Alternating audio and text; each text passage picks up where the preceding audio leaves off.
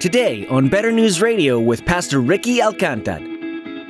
Fundamentally, what does our church need from us? What do we need from each other? We need a lot of things, but this is, I think, a neglected and yet essential component of gospel partnership is prayer. Prayer specifically for one another. And we're going to draw some correlations, not just between the people in this room, but the people in your home, but with your spouse, with your kids, with your friends in Christ. And so here's the main idea today. We need more prayer for more love with more wisdom. Hope in God, oh my soul. He is strong and he is strong to save. Hope in God, he's a rock in your hiding place. He's a mighty fortress. Prayer may be one of the most neglected or misused gifts that God has given to the church. We frequently tell others that we'll pray for them, and we intend to. But then we completely forget, and then it becomes simply a way of expressing sympathy. We also misuse it by praying in a way that fails to acknowledge God's will and only requests that He conform to ours. Today's message with Pastor Ricky will lay out a beautiful model for how we can successfully and effectively be people of prayer in the church. Let's join Pastor Ricky for part 1 of his message, Praying for What We Really Need, from the book of Philippians, chapter 1. So we've been talking about gospel partnership, and Paul opens the letter by thanking God for the partnership in the gospel that he has with this church. Now, Paul and this church in Philippi, they're very different. They're from different places. They have different backgrounds, and yet they've been brought together by the same experience. They've been brought together because they have encountered Jesus. Paul encounters Jesus on the road to Damascus, former persecutor of the church, turned missionary of the church. He brings the gospel to Philippi, and there, these people encounter Jesus too. And so they're kind of bonded together in partnership by this experience. And so Paul thanks God for that, and he expresses his affection for the church because gospel partnership creates gospel affection because you love that person and they love you because you both love Jesus. Now, this last week at our community group, we got to hear again how radical it was that they were sitting in a room talking about Jesus when years ago that would have been the last thing they would do. Some of the newer folks to the group even shared how they'd come to know Jesus, or big moments where they'd seen the grace of God. And honestly, guys, it was amazing because you could just feel on this sort of visceral, spiritual level, the hearts of the group getting knit together as we all shared different stories, but it was all the same story, right? It was all the story of how we had encountered Jesus on the way to do something else, and he stopped us and turned him to himself. It was awesome. That is, friends, that is gospel partnership. And so that's what we've been talking about. And today we're going to hit one more aspect of gospel partnership. And it's one that I have to admit surprised me. Here's what I'm going to want you to do. Mentally, you don't have to do this out loud. Mentally, fill in the blank that I'm going to share. So if you're a gospel partner, then you what? What does it look like to be a gospel partner? What do gospel partners do? If you were to make a list of all the things that you're supposed to check off if you're a true gospel partner with others, what would be on that list, right? If you're a gospel partner, then you use your gifts to serve in the church, maybe. Or if you're a gospel partner, you get involved in fellowship or in community group. If you're a gospel partner, then you learn how to share the gospel. Now, these are all good things. I'm not saying none of these are gospel partnership. They are. And many, many good things we could add to this list. But I have to admit, you could have left me here for a long time filling in that blank of gospel partnership, and I would not have ever arrived at what Paul is about to model for us in these verses. So let's read this together. We're going to start in verse 3, and the verses we're covering today are verses 9 through 11.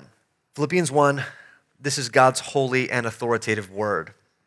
I thank my God in all my remembrance of you, always in every prayer of mine for you all, making my prayer with joy because of your partnership in the gospel from the first day until now. And I am sure of this, that he who began a good work in you will bring it to completion at the day of Jesus Christ.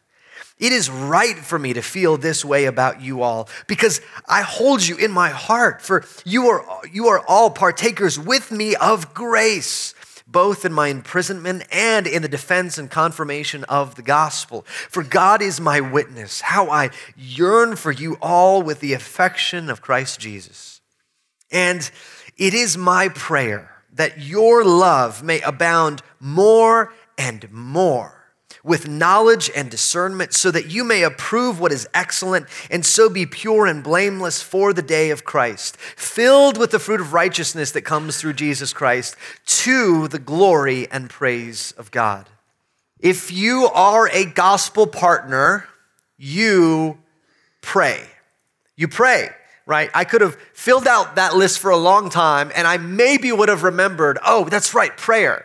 Right? It's often not at the top of our priority list. If you came up with a sort of checklist for new people when they become believers and get knitted into the church, like, okay, here's what you do. You should find a place to serve. You got to find some fellowship, maybe some accountability. You got to do this. We want to get you doing this. We got to learn how to share your faith. And Paul says that's good. Yes, amen. But Paul models something here uniquely compelling. For him, prayer is one of the core components of gospel partnership that he is modeling here. See, Paul is about to get in into the body of this letter. He's going to start exhorting and encouraging and telling the church to do things. But before he does that, he prays. He shares his prayer for them. Before he goes to work on the church, in a sense, he prays for Christ to work in the church, right? Before he goes to work, he asks that God can do the work that only God can do. Fundamentally, what does our church need from us? What do we need from each other? We need a lot of things, but this is, I think, a neglected and yet essential component of gospel partnership is prayer. Prayer specifically for one another. And we're going to draw some correlations, not just between the people in this room, but the people in your home, but with your spouse, with your kids, with your friends in Christ. And so here's the main idea today. We need more prayer for more love with more wisdom. Okay? We need more prayer for more love with more wisdom. That's what Paul's example shows us. So first point, more prayer. Now, Paul says at the beginning that he is constantly praying for this church. And that's not just because Paul has like a checklist of apostolic duties. Like, okay, write a letter, check. Pray for the church, check. Send somebody to check in, check. No, he's not just checking this off. This is flowing out of his love for the church. It naturally overflows. So the way you could think of the last 3 weeks of messages is the gospel creates gospel partnership, and that sort of overflows into gospel affection, and that overflows into prayer, right? This is kind of what Paul is modeling for us. If we truly love our gospel partners, we will pray for them. Charles Spurgeon says this, that no man can do me a truer kindness in this world than to pray for me, right? Paul will exhort the church to love one another and serve one another, right? He's going to exhort them about things that they need to do, and he can provide them some instruction, but Paul is aware that there is so much that he cannot do for them, that only God can do for them. And if you look at, Paul was one of the most capable men who ever lived, right? One of the most effective missionaries of Christian history. And yet, and he's probably one of the greatest thinkers in civilization. And yet, he quickly is going to reach the limit of what he can do for this church. And yet, he sees they need all of this. And so that's why he prays. He prays for them. He asks God to do what only God can do. So here's the really simple, really basic application. Do you ever pray for your gospel partners, right? And here, there's lots of different ways to think about this and apply this, right? Obviously, if you're married and your spouse is a believer, the closest gospel partner, in a sense, you have is your spouse. Do you pray for your spouse, right? And for your family, do you pray? That's probably the most immediate place of partnership in a sense? Do you pray for Christian friends you have in the church? Do you pray for your community group or teams that you're involved in? Do you pray for the church as a whole? If you support missionaries or people they're doing global missions work, do you pray for them? Do you think about other churches? Do you pray for your gospel partners? Often, I think sometimes we can, especially in our culture, we can make prayer sort of the like, oh, I'll do that, where a missionary friend will send a letter and say, hey, and they always are gracious and say, just here's an update, and just as you're led, you could either give or you could pray or give, and you think, well, or pray, I could pray, and so it can become kind of like, well, if you're really not gonna really help, you could just pray, that's fine, At least, the least you could do is say a prayer, I mean. And so we kind of lower it to that level. If you're not going, now, I'm not saying you should not go, you should not give. I'm not saying that at all. But Paul sees prayer up here, right? He says, look, I'm going to do what I can do, but there's a ton of stuff that only God can do, right? If you're married, there is a ton of stuff that your spouse needs that you cannot do for them. And all of our sometimes well-meaning efforts to like get in there and like fix them, are not as helpful as doing what we can do and then asking God to do what only he could do. Same with our kids, same with our groups, same with our church. This is what Paul is modeling here for us. And Paul prays carefully and consistently for them. Paul says, I thank my God in all my remembrance of you. So he's praying prayers of thanksgiving always in every prayer of mine. And then he shares, I thank God for you, and then this is what I pray for you. So the picture here is this beautiful mix of spontaneous prayer, like they come to mind and Paul thanks God for them and then prays for them. And also that he's really intentional, that he sits down and thinks, okay, how can I pray for them? This is verses 9 through 11 are a really intricate prayer, right? This is not a prayer just Paul's like firing off. This is a well thought out, intentional prayer. So he's planning out times of prayer and he's planning what to pray, and he's just praying for them as they come to mind. So I think this is a beautiful model. We should pray spontaneously as God brings things and people to mind, but we should always also have consistent times of prayer. We studied the Lord's Prayer last fall, so I'm not going to repeat the whole series, but one thing I picked up from the book that I read during that series called The Praying Life by Paul Miller, it was these little index card things that I just keep in my Bible, and I'll have a card for myself. I've got a lot of things on that card. A card for my wife.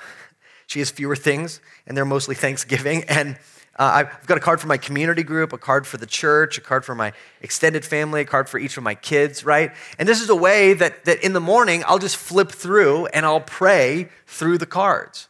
But one of the things is that when that's on my mind at the beginning of the day, throughout the day, when God, brings them to mind, or a situation brings them to mind, I'll, in an informed way, be able to pray for them spontaneously as well. And so this is, I think, what Paul is sort of modeling for us. So this is what Paul does. He encourages us and models for us more prayer. So, and this is one of those areas I think we all just need to come humbly and say, okay, wherever we're praying at, we could probably pray more, right? And so rather than thinking, okay, man, I don't know if I could do the 24 hours of prayer thing that I've heard my friend do. No. It's thinking through, okay, wherever you're at today in this area, think, okay, what would it look like to take one more step? All right, that's what I want us to be thinking for this. Second thing, though, more prayer, but also for more love. This is the core of his prayer request. Paul reveals what he is praying for intentionally. Verse 9, and it is my prayer that your love may abound more and more. Now, the language Paul uses sort of stacks on itself. He says, it's my prayer that your love may abound, right? That it would be more and more and more love. And then he adds more and more than that, right? So not just some love, but love abounding, overflowing, and not just overflowing once, but twice, right? It's this picture of just an explosion. When I was 19, it was the first time I had not lived with my parents. I lived with a bunch of single guys when I was in the DC area doing an internship. And so just in the course of things, I I needed to wash the dishes. I was the last man, right? You shove everything possible in the dishwasher, and the last person has to start it. So the short straw fell to me. So I take the soap and I pour it in a little capsule thing and I close it and I just let the dishwasher go. And as I'm in the next room, kind of coming back and forth, got some water, I began to notice some bubbles coming out of the side of the dishwasher. And I thought, man, Gene needs to fix this thing. Something is wrong with this dishwasher. And I thought, well, I'll just let it go through the cycle, see what happens, right? So I go, and I thought, maybe I should check on it. So I come back, and it's like a ring of bubbles, or the top and sides and bottom. And it is while I'm watching it, coming out. It's like a horror film in a sense. And I realize, oh no, there's another one of the roommates is here, upstairs. And so then I'm trying to figure out how do I stop the washing machine, and it's just producing more and more bubbles. And so then I turn it off and open the thing, and more bubbles pour out of the thing. And you obviously tell what I did, right? Instead of using the dishwasher soap, I used the dish soap. And being a 19-year-old guy, I really had no idea that there was a difference between the dishwasher soap and the dish soap.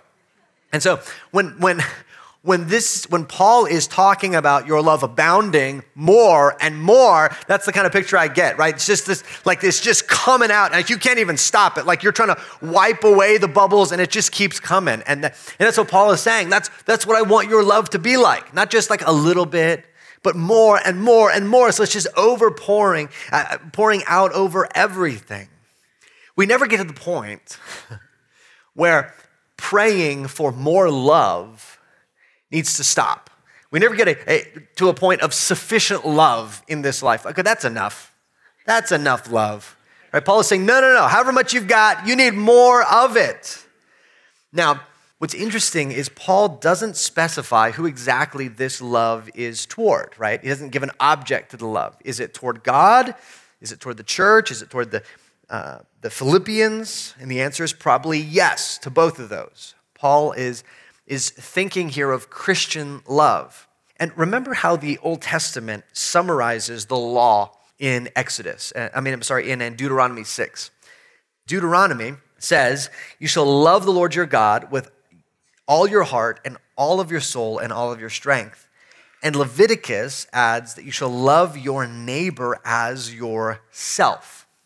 So Jesus later on affirms that these really are the two great commandments that sum up all the books of the law and all of the prophets. So you could go to the law and prophets in the Old Testament. You could go to this whole section of your Bible and say, okay, what does God want me to do, right? And all of that, Jesus says, you can summarize by loving God and loving your neighbor. Now think about that.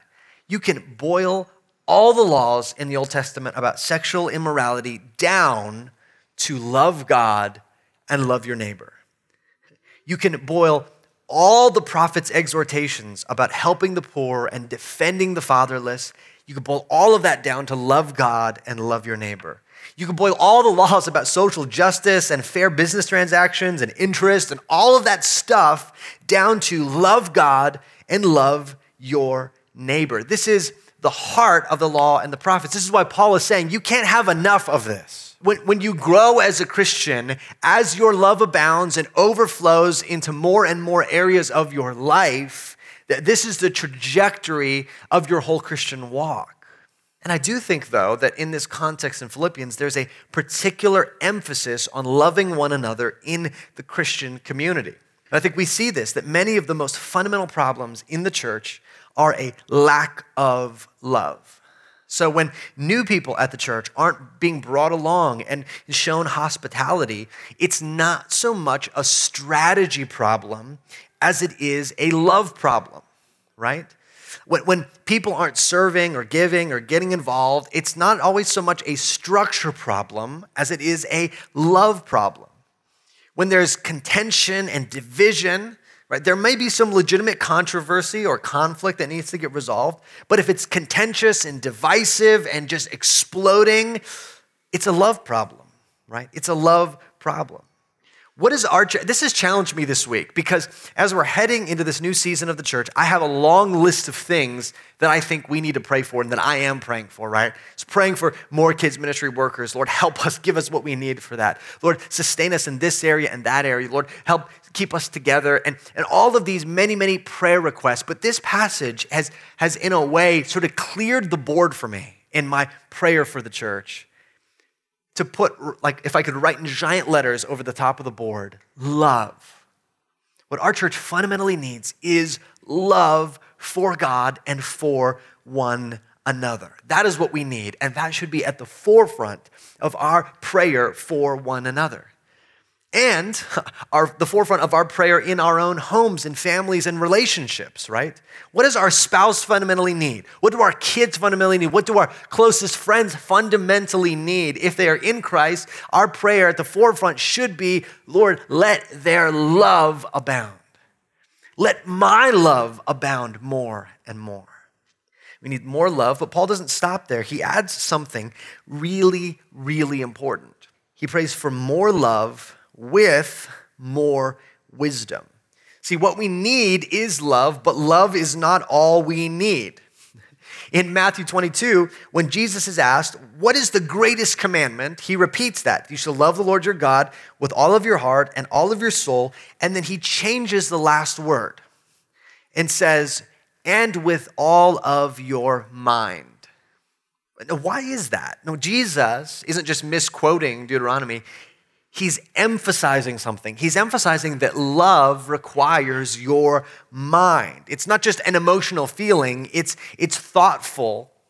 That's part of love. And so this is what Paul is echoing when he says, it's my prayer that your love may abound more and more and more, with knowledge and all discernment. So he's praying for a certain kind of love, a knowledgeable and discerning love.